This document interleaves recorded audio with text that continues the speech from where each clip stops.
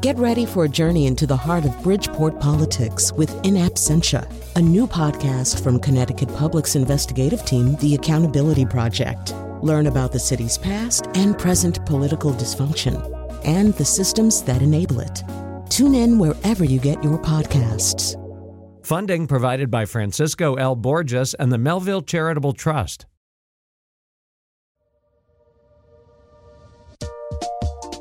This is Where We Live. I'm John Dankosky. Coming up, the residents of Flint, Michigan are in the midst of a water crisis. We'll get an update and find out what we can learn about our water supply here in Connecticut from this story. But first, we'll get an update on our state's other major utility systems from Arthur House, chairman of the Public Utilities Regulatory Authority. If you've got questions about gas and electric, grids and pipelines, rates and regulation, join our conversation, 860-275-7266.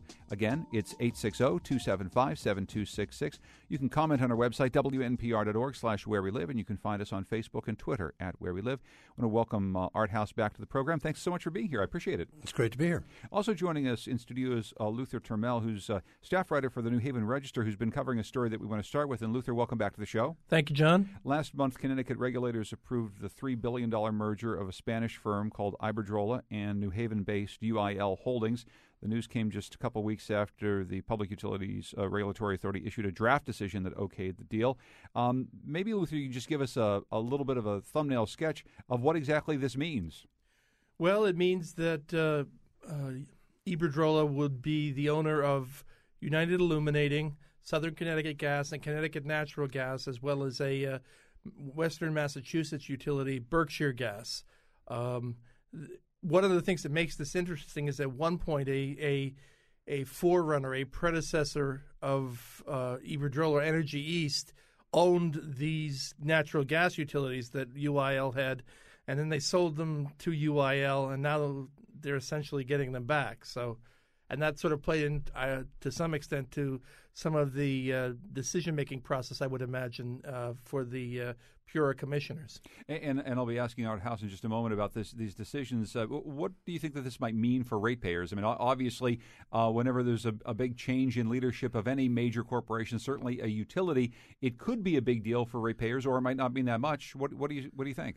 Well, I mean, within the final decision, within the final ruling, there's some freezes and some protections for a certain period of time. And then basically it goes back to the normal process where they go before the PURA and have to prove why they would need a rate increase. But there is a little protection for a while as part of the decision. So maybe you can talk us through the decision that you folks made, Art House, when these two companies were talking about coming together. It wasn't initially approved. Now the approval means there's this new company, Avangrid, which is going to be working in the southern part of the state. Take us through the process that you had to go through. Sure. It's in the law, Connecticut Law 16-47, 16-22. There are criteria that have to be met if there's going to be a change of control of a public utility. And it is the responsibility of the company to come to PURA and make the case that it has the financial, technological, and managerial suitability to serve Connecticut. It has to show that it will provide safe, adequate, reliable service and that the transfer of assets is in the public interest. And what happened the first time round was the PURA did not think that they'd met that criteria. You start with the fact that UIL is a sound, well-managed company. This is not like a troubled bank where you have to find a successor. They were doing just fine. And the question was, what would they be like if this international company took control? We found they did not meet that criteria. And then if you'd like, I can get into how they did the second time. But in June, we turned them down. They resubmitted, and we reconsidered. And when they resubmitted, what changed? What changed in their presentation? What changed about what they said they were going to do that made you think, okay, maybe this merger might work? Sure. First of all, Iberdrola is a very large company with considerable financial resources and extensive technical capabilities. What we were concerned about last June was the protection of UIL's financial strength and its managerial competence. We did not want vicissitudes, changes, say in Brazil or Spain or some other country in which Iberdrola was operating, to enable them to draw on the financial strength or the managerial talent of UIL. So they did, let me just put them in three categories. One is they created ring fencing, which we called for, which shields the financial integrity of UIL from problems elsewhere in the company or elsewhere in the world. Secondly, there were guarantees regarding the integrity of United Illuminating's management, levels of employment in Connecticut, jobs to be created, retention of a headquarters here in Connecticut. And third, there were a bunch of financial factors, including rate freezes and credits. There was a promise, or a guarantee, I should say, to clean up English Station, which is a polluted facility in the harbor of New Haven, and also contributions to renewable energy. So it was a split decision, I should say. Two of the commissioners, I was one of them, thought they had met the criteria. One of the commissioners thought that they had not. But for those three main reasons, two commissioners thought that they had met the criteria and approved the change of assets. This split decision, Luther, is somewhat unusual for PURA to do. Yeah, that's true. It shows, I think, the integrity of PURA as an entity. I mean, a lot of times I get calls from the public saying, well, they're regulators, but they don't really regulate. And what people don't understand is that PURA operates as a quasi-judicial agency, that they can't. The only things that they can take into account are testimony that's given under oath. So it's hard, and I know that there's probably some concern about potential litigation from companies that don't get what they want, to put it bluntly. But in this particular case, with the split decision, it shows that regulators are regulating, and some of them agree and some of them don't. Well, and maybe I won't ask Art House to go through what his colleague who dissented on this vote might have said. But Luther, what was in this dissent? In the final decision, you're talking about. Yeah, in the final decision. I mean, what were the reasons why Commissioner Karen, I believe, who decided not to vote for this? What did he say? Well, in the minority decision that was issued, I think he talked about, he was concerned about the potential still, even with the ring fencing that Art talked about, of Iberdrola's larger international holdings, problems there creating a problem for UIL. I also think, and I haven't talked to Michael Karen in a while, but my sense was that because these companies had been owned by Energy East, which, as I said before, is a sort of a forerunner of Iberdrola, I don't know that he was particularly impressed by the way they managed the companies before they sold them to UIL. And now they're buying them back, essentially. And even though Jim Torgerson, who's the CEO of UIL Holdings, will be doing the day-to-day managing, I think Commissioner Karen was concerned about that. Actually, on the phone, Jim Torgerson is giving us a call. He's the CEO now of Avangrid. Jim, welcome to the program. Thanks so much for calling in. I'm not sure if you heard what Luther was just talking about some of the concerns that were expressed by Commissioner Karen in the process of this approval about the ways in which some of these companies were run by Iberdrola in the past. I heard a little bit of it, yeah, and I think some of the concerns when you had Energy East owning the companies, as I think even the people here would say that Energy East was pretty much an abrasive company, that they didn't necessarily work well with the regulators, with the policymakers, or with customers for that matter. And I think Iberdrola, when they took them over, has a far different approach.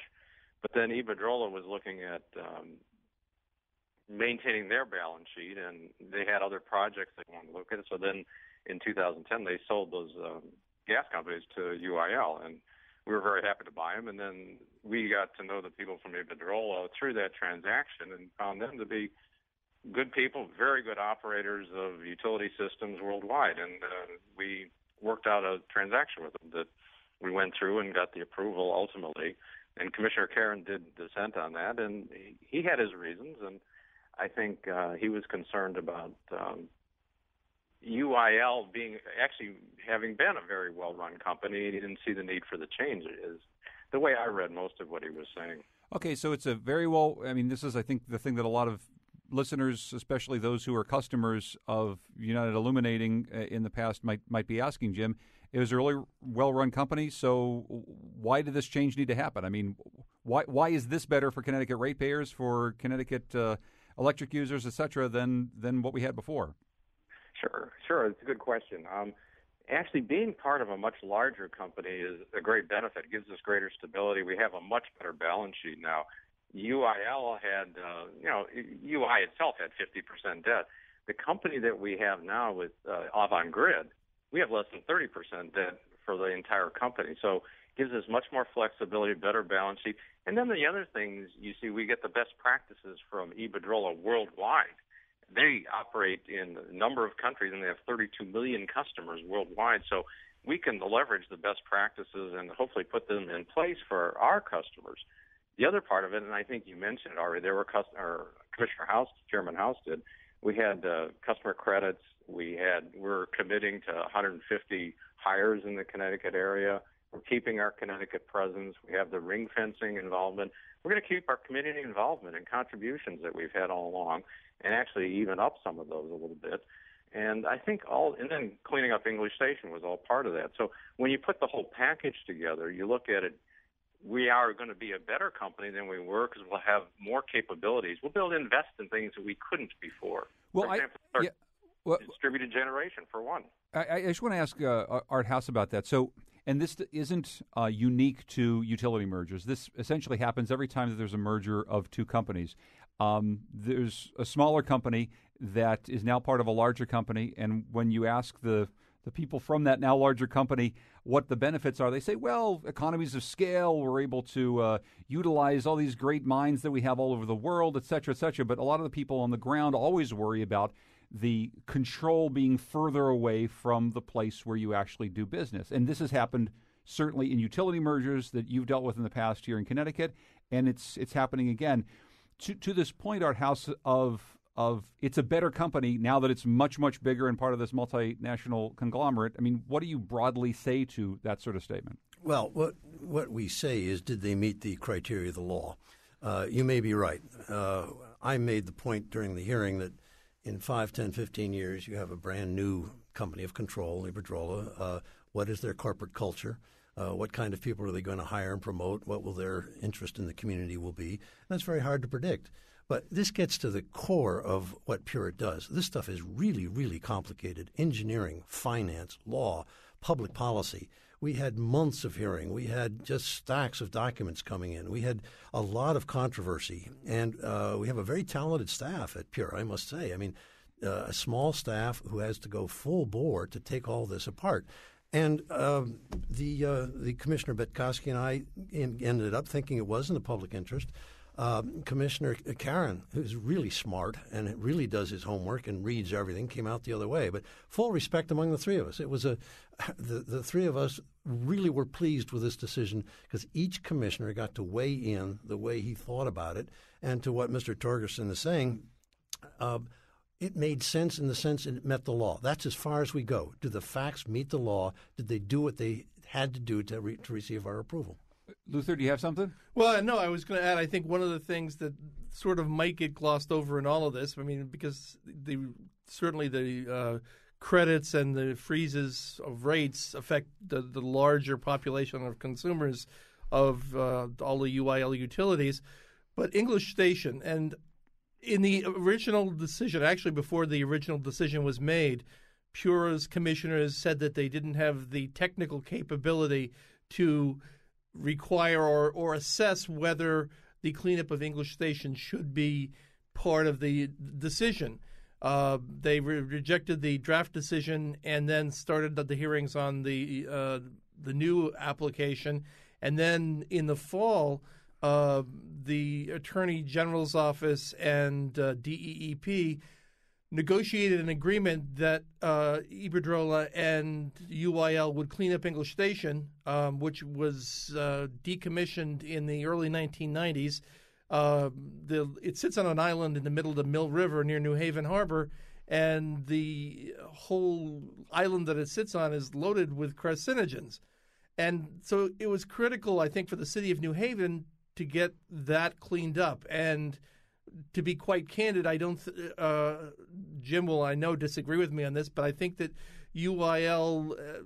They negotiated in good faith, but they hadn't been able to come to a decision to clean it up, and so having this be in the final decision, and it was contingent on the final decision being approved, is critical for New Haven. They're going to spend up to $30 million to clean it up, and that's terrific news for New Haven. Jim, quickly, do you have a comment on what Luther just said? Well, I think we came to the agreement to clean it up, and there'd been litigation with DEEP for several years now about who was responsible. Because keep in mind, we sold that power plant 15 years ago to some other people, and they never ended up running it, and then so it had to come back to us in some respects. But there were other parties that were involved too, so it would have taken a long time to get that totally cleaned up, and I think this accelerates the process. So it is a good benefit to the city of New Haven and to the state, overall. Do you want to jump in? Yeah, I would simply add the Office of Consumer Counsel was also part of those negotiations. It was all it was all secondary to me as far as I was concerned. What I wanted to know was, did this resulting entity have the financial, technological, and managerial suitability to serve Connecticut? Money, you spend it. In 5 years, 10 years, whatever, it's gone. What's left, and what's there to serve the people of Connecticut? So the financial, technological, managerial suitability, meeting that criteria trumped everything else for me. We're going to have to take a break, and I want to thank James Torgerson, the CEO of Avangrid Incorporated, for calling us up. James, thank you so much for joining us. I appreciate it. Oh, thank you. And I want to thank Luther Turmel, who's a reporter, staff writer for the New Haven Register, who's been covering the story. Luther, thank you so much. Good to see you. Thank you, John. When we come back, we're going to take some of your questions for Art House. He's chairman of the Public Utilities Regulatory Authority. A lot to talk about around gas and electric. We'll be talking about our water supply coming up later on in the program. You can join us at 860-275-7266 or email us wherewelive@wnpr.org.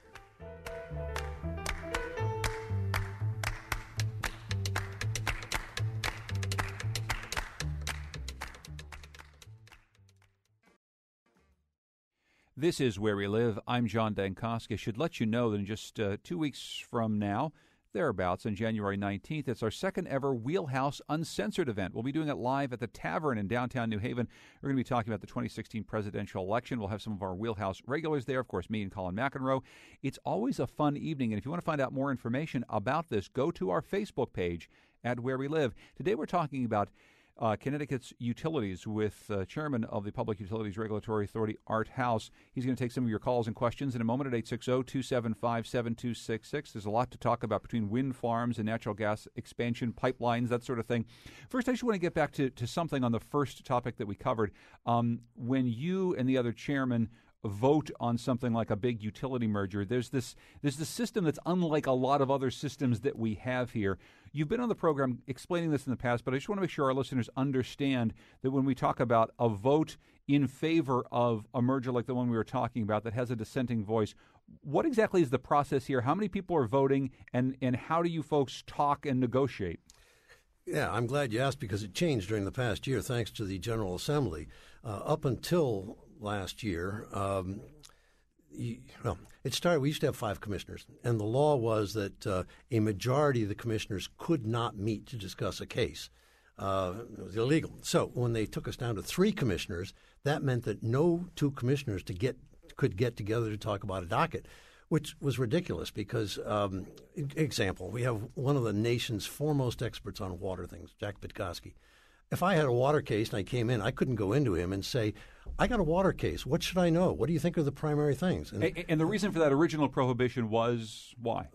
Probably to make sure that you didn't have a decision which excluded certain commissioners being made. The Supreme Court of the United States, Supreme Court of Connecticut, the justices can get together and can debate things. And since it's changed, we've had, frankly, a much better system. The people are served. We save a lot of time. The commissioners can get together with staff. What's your problem with this? These are the 3 things I think are most important in this case. We debate it. And, of course, one of the questions we'd have in the media is, you guys get together just over dinner and start talking about this stuff. Is it a public meeting? I mean, should we be able to get the minutes? Should we be able to sit in and listen, record it? Well, the irony is that in my first 3 years there was never a dissent. Since we have had this new law, there have been 2 major dissents.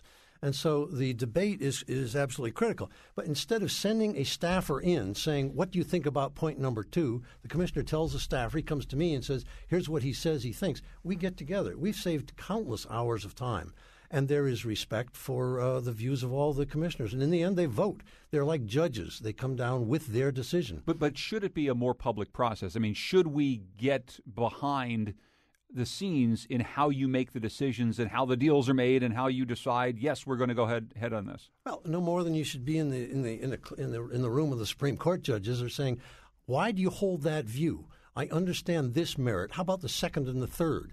How about this? How about that? But there are open court proceedings for the Supreme Court, and we have them too. We have oral arguments in which all of that someone can come in, make an oral argument for a draft decision. They can weigh in. So yes, it is quite transparent, and everyone gets a chance to weigh in on our decisions. The point is that now we can challenge each other. We can learn more. Our decisions are far more knowledgeable, more focused.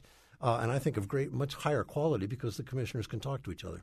And if you have any questions about this process as well, 860-275-7266. Dean has called from East Haddam. Before we get to some of the other issues, let's go to Dean's phone call. Hi, Dean. Go ahead. Hello. Good morning. Hi. Good morning. What's up? Morning, Dean.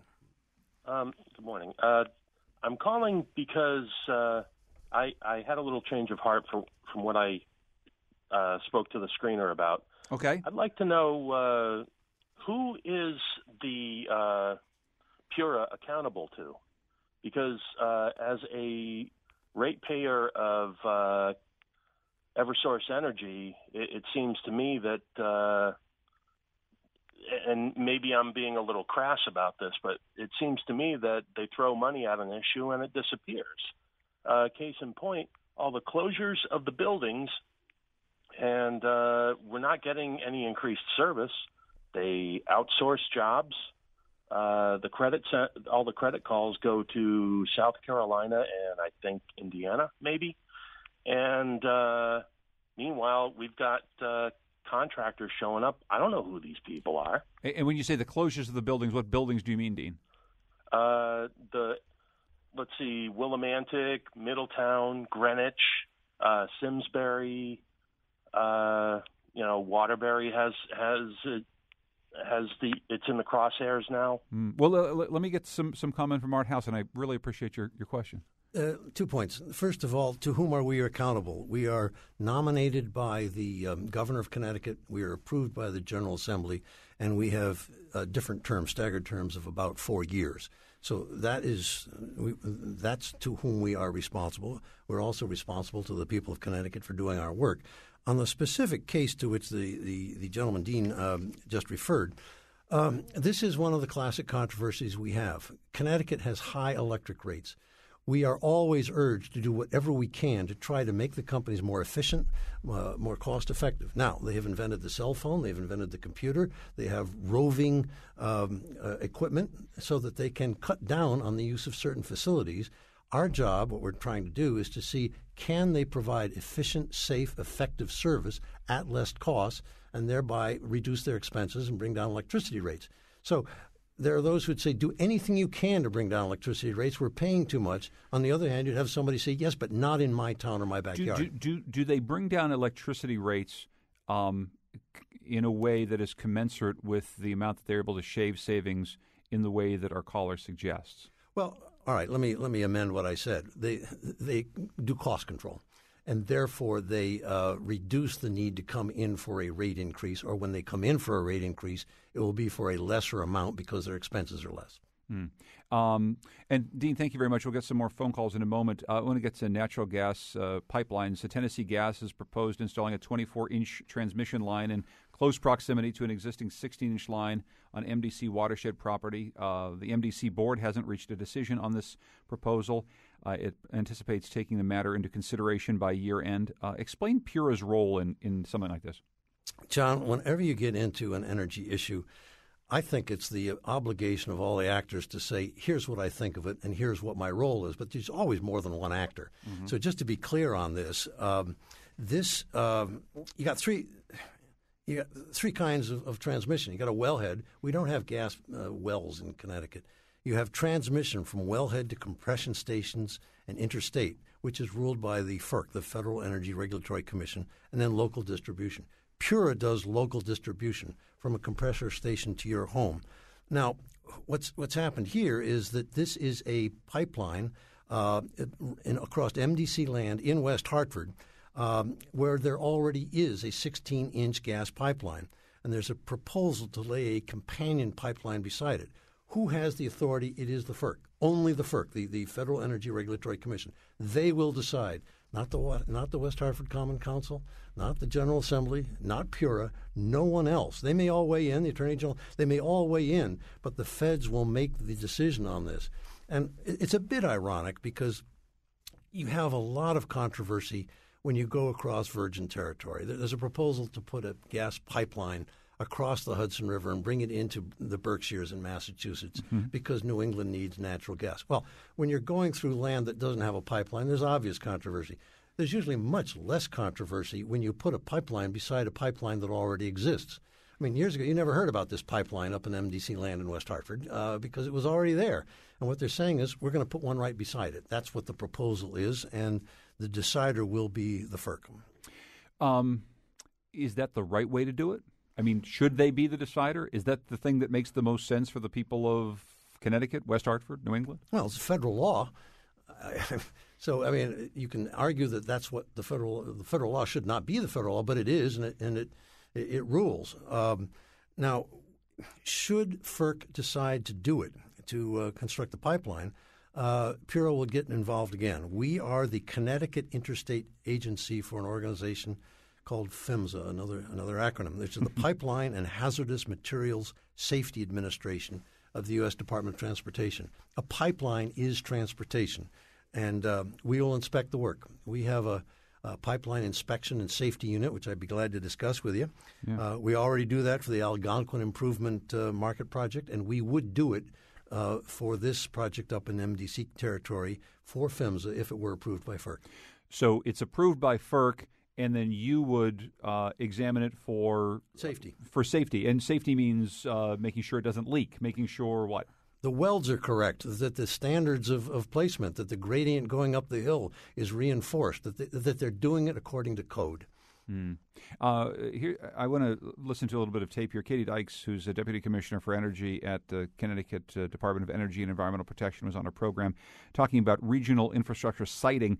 Let's listen. What you hear is that there's intense debate going on all around New England around siting of infrastructure. And I say that broadly, not just for gas pipelines, but also transmission lines to bring in large-scale hydropower, for example, is a huge debate going on in New Hampshire. Siting of wind farms up in northern Maine that are going to supply more renewables. What are the impacts on bats and avian species? And, you know, we are making a huge transition to a clean energy economy, a clean energy future in New England, and that's requiring companies and regulators and the public to engage in very, important conversations about where are the best places to site these projects and how should landowners be compensated and how can we ensure that these projects are going to come online in the time that we need them in order to provide cheaper, cleaner, more reliable electricity and energy for our families and businesses.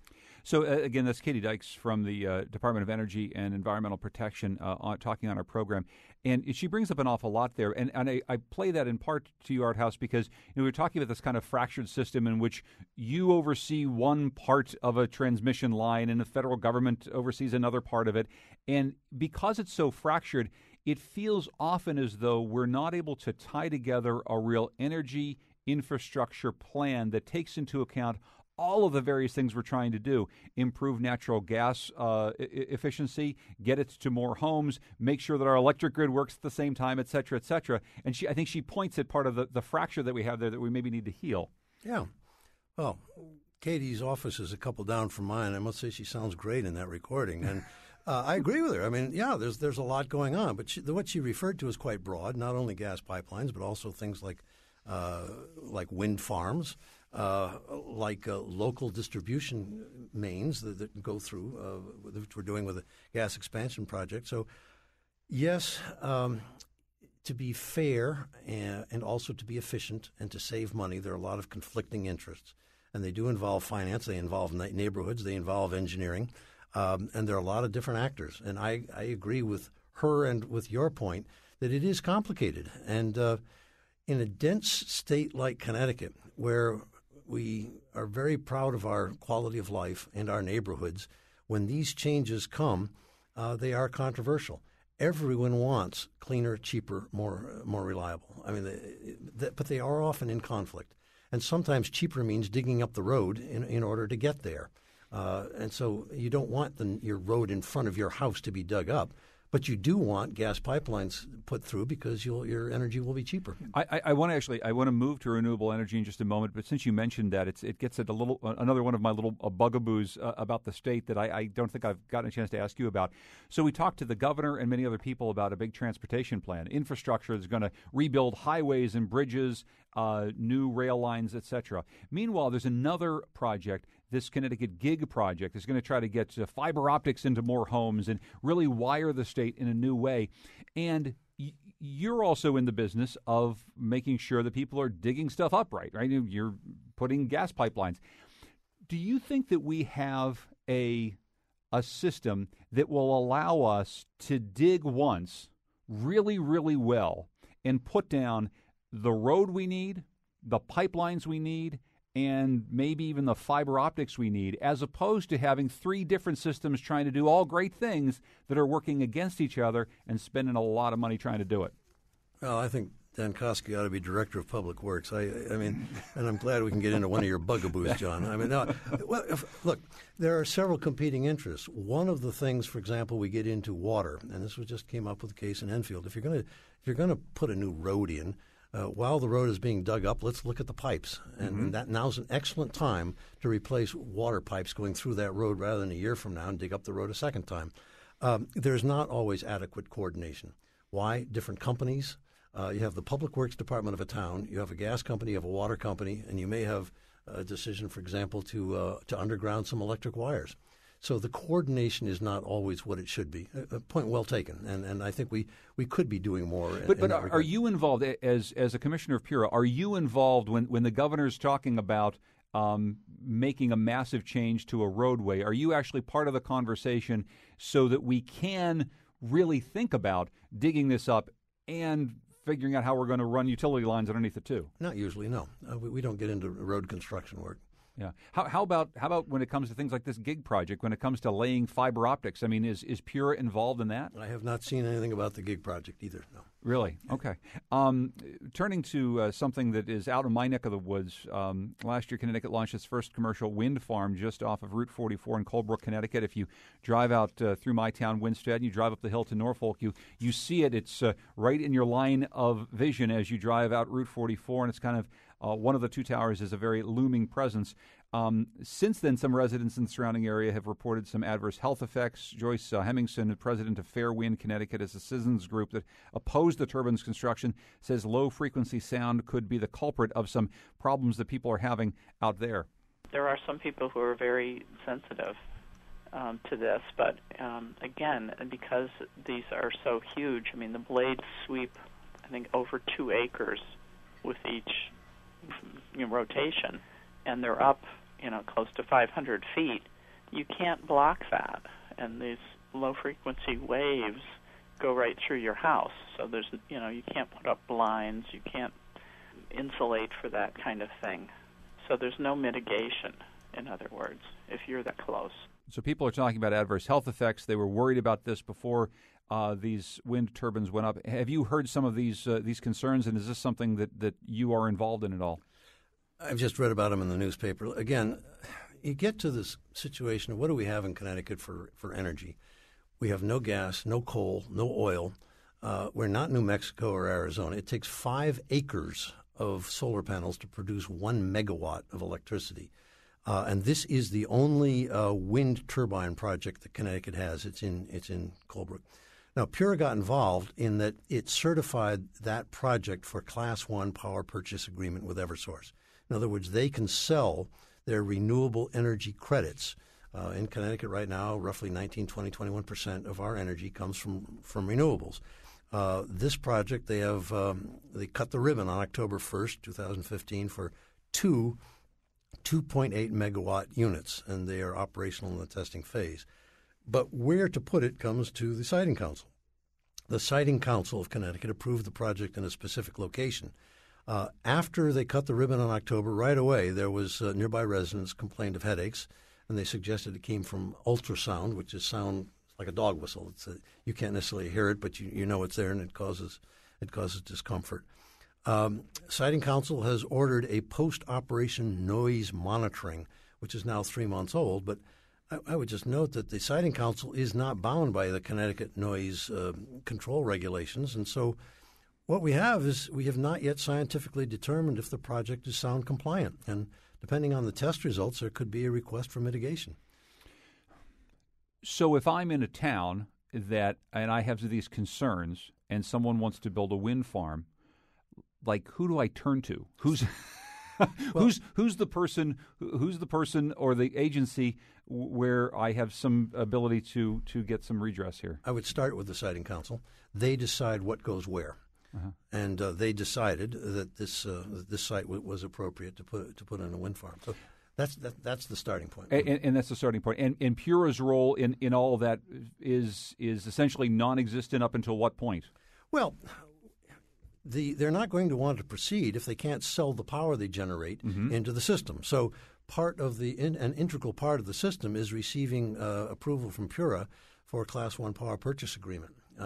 There have two 2.8 megawatt units, and the fact that they can sell that electricity to Eversource makes it economically viable for them to proceed. Okay, and I'm just going to, and we have to take a break in a moment here, just sort of hypothetically go out on a limb here a little bit.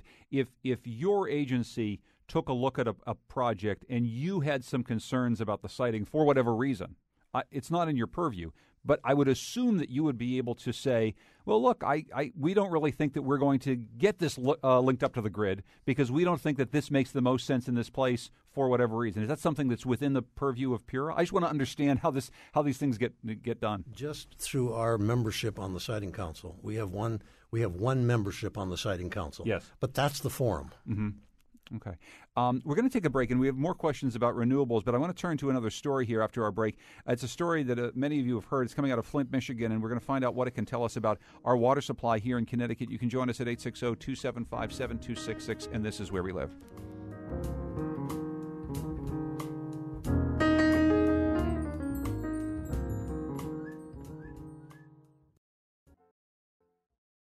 This is Where We Live. I'm John Dankosky. Coming up tomorrow, a one-on-one conversation with the new mayor of Hartford, Luke Bronin. We'll talk about schools and salary increases, ballparks and city budgets, and we'll take some of your calls, your questions for Luke Bronin. That's tomorrow's program. Right now on our program, we've been talking about our utility system. We're going to turn to Flint, Michigan, where high levels of lead have been discovered in the city's water supply. My eyes are burning in the shower, and I'm like, oh, my goodness, like, what's going on? I get out the shower, and I can't see for a minute because my eyes are burning. Governor Rick Snyder has declared a state of emergency in Flint. Joining us now to talk more about the city's water crisis is Lindsay Smith. Lindsay's a reporter for Michigan Radio who wrote and produced Not Safe to Drink, a radio documentary about the Flint water crisis. Lindsay, welcome to the program. Thanks so much for joining us. Thanks for having me, John. First of all, give us the latest on the situation in Flint. What exactly is happening there right now? Well, today the mayor of Flint is meeting with Governor Rick Snyder about that emergency declaration that you mentioned.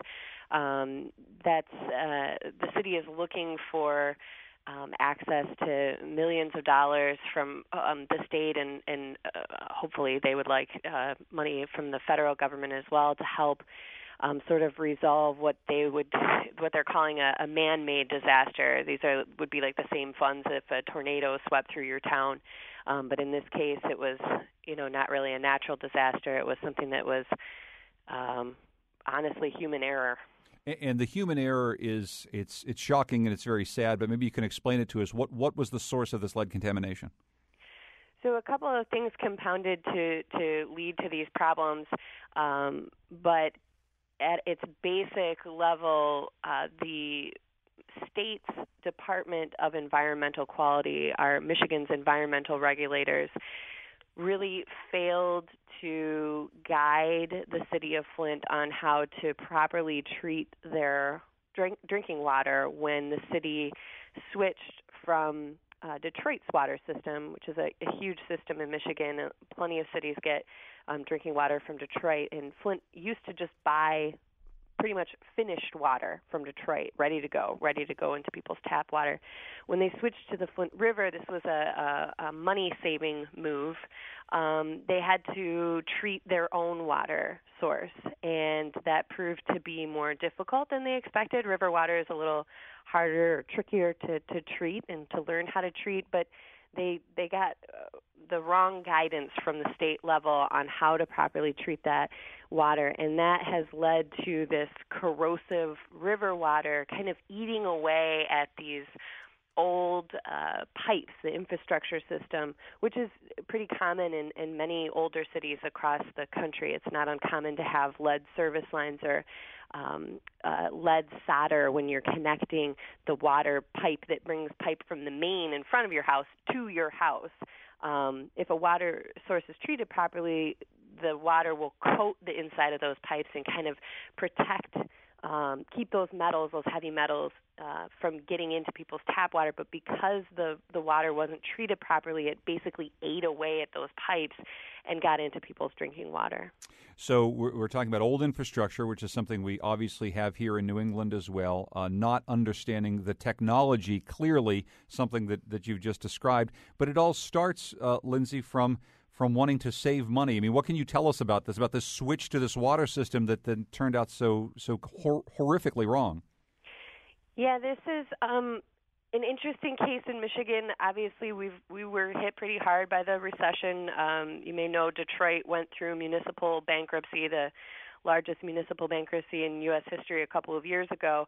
And Flint was very close to the same scenario. We have a law that instead of allowing cities to go directly to bankruptcy, the state appoints an emergency manager to kind of take over cities and school districts that are in danger of heading to bankruptcy court in a way to try to prevent that, right? So the state-appointed emergency manager has powers that elected leaders, local officials just don't have. They can unilaterally break union contracts. There's been school districts where emergency manager comes in and lays off everybody and then will hire a private contractor to run the school district, for example. So in Flint's case, an emergency manager from the state was appointed. There was some back and forth between, the city of Detroit on how much they were charging for water at the time. Flint ultimately decided, and the state decided, that Flint would switch to this new water system to save money. Well, the new water system isn't built yet. It won't be done until probably this summer. So back in 2013, in the spring, Detroit, it led to a situation where they were stuck between a rock and a hard place, really. They had to either keep paying a lot of money to Detroit to buy their water for the 2 years until the new system was built, or they could go this cheaper route and just get water from the river for just a temporary period, a 2-year period. And that's what the state ultimately decided Flint was going to do. Stand by for a second, Lindsay. Art House is here. He's chairman of the Public Utilities Regulatory Authority here in Connecticut. We've been talking about our various utility systems here. When you hear this, Art House, I guess the first question I have is, could something like this happen here in the state of Connecticut? Well, I certainly hope not. I mean, the lesson I learned is that you should never manage water as an emergency if you can possibly help that. And they got into an emergency up there and turned from the Detroit system to the Flint system. It's caused the problems that Lindsay has just described. I would just say, look, 3 basic points. Water is absolutely vital to life. It's capital intensive, more than gas and electricity. It costs a lot of money to process and deliver water, and it has to be safe and widely available. Fortunately, Connecticut is a water-rich state, and we have the Water Planning Council to look ahead to avoid these kinds of emergencies. I'd be glad to get into that, but those are the lessons I draw from what Lindsay has just reported on. And we just have a couple of minutes, but this Water Planning Council is something, we've not really had a full-on water plan here in the state, something we've talked about in the past, and this is something that's relatively new, right? Yes, it is. Connecticut, among its great resources, has the Honorable John W. Betkowski III, my vice chairman, who is a national expert on water. and he chairs the Water Planning Council. The General Assembly asked them to complete a plan to address issues involving the water company's water resources and the state's drinking supply, and it'll be completed in 2017. It goes to the General Assembly in 2018. Now, PURA works with the Department of Public Health, OPM, DEEP, and others. And yes, we're trying to look down the road. We need a competent and publicly supported oversight of the water industry. We have ways of financing it and inspecting it. But Connecticut has a lot of water, and through the Water Planning Council is looking down the road to try to avoid exactly this kind of problem. Lindsay, in just a moment or so, can you tell us if this, aside from all of the things that are happening at the governor's level and beyond around mitigating this crisis right now, is this substantially changing the way in which you're looking at water as a resource in Michigan? I think that this is such an unusual case. Like, you don't see a lot of cities switching water sources altogether like this in this way, because Flint was sort of doing this because of its dire strait financial situation. I think we're looking at how the state handles those emergency manager situations, the cost-cutting side, and how we test the water for lead is another way. But I think it's kind of an unusual case. So, yeah, certainly we're looking at it and looking at other cities, but, you should also know that not every city is, looking to save money in this drastic way. Lindsay Smith's a reporter for Michigan Radio. She wrote and produced Not Safe to Drink. It's a radio documentary about the Flint water crisis. It's great reporting, and we're tweeting out links right now at Where We Live. You can also find it on our Facebook page. Lindsay, thank you so much for your work. I really appreciate it. No, thanks for having me. I want to quickly go to Valerie, who's calling from Bloomfield. Hi, Valerie. Go ahead.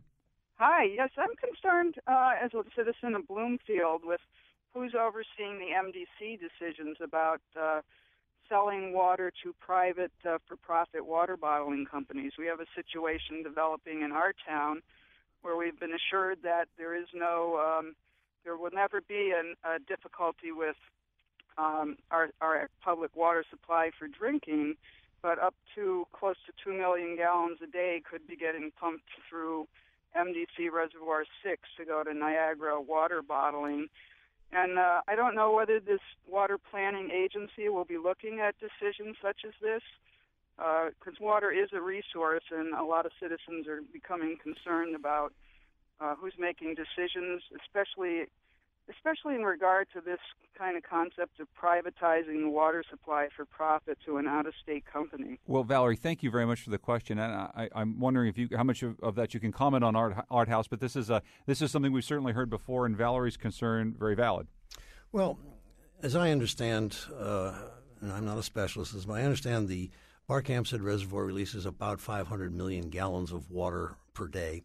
The demand from this Bloomfield plant would be about 2 million. So that's the nature of what we're talking about in terms of resources. But any concern can go to the Water Planning Council. PURA, as an agency, does not oversee municipal and regional water authorities. We have no authority whatsoever over the MDC. But I would certainly welcome anything sent to the Water Planning Council to be brought to their attention. We didn't get a chance to talk about an awful lot of things, including nuclear power in the state. We have just about a minute or so right now. You were saying off the air, the amount of energy that's generated by our nuclear facility versus some of the renewables that we have here in the state. We're not backing off of nuclear power here in Connecticut anytime soon. We're not building anything new. The governor's cleaner and cheaper. Cleaner, cheaper, more reliable. Everyone's in favor of that. We all want more renewable. We want more sun. We want more wind. But just look at the controversies we had in Colebrook. We have two large solar farms in East Lyman and in Summers. They each of those produce about 5 megawatts. So between Colebrook, Summers, Enfield, we have 16 megawatts. Right down the road from that, Millstone puts out 2,000 megawatts a day. And it's clean. And the question is, while we go for renewables, we want Pratt & Whitney to work at night when there's no sun. We need a base load. And we have to recognize that here's a large load which does not pollute the air right here in Connecticut. And maybe we have you back sometime soon and just spend a lot of time talking about how we ramp up some renewables in the state. But Art House, Chairman of the Public Utilities Regulatory Authority, thank you so much for coming in once again, sir. Always good to be with you, John. I'm John Dankosky. This is Where We Live.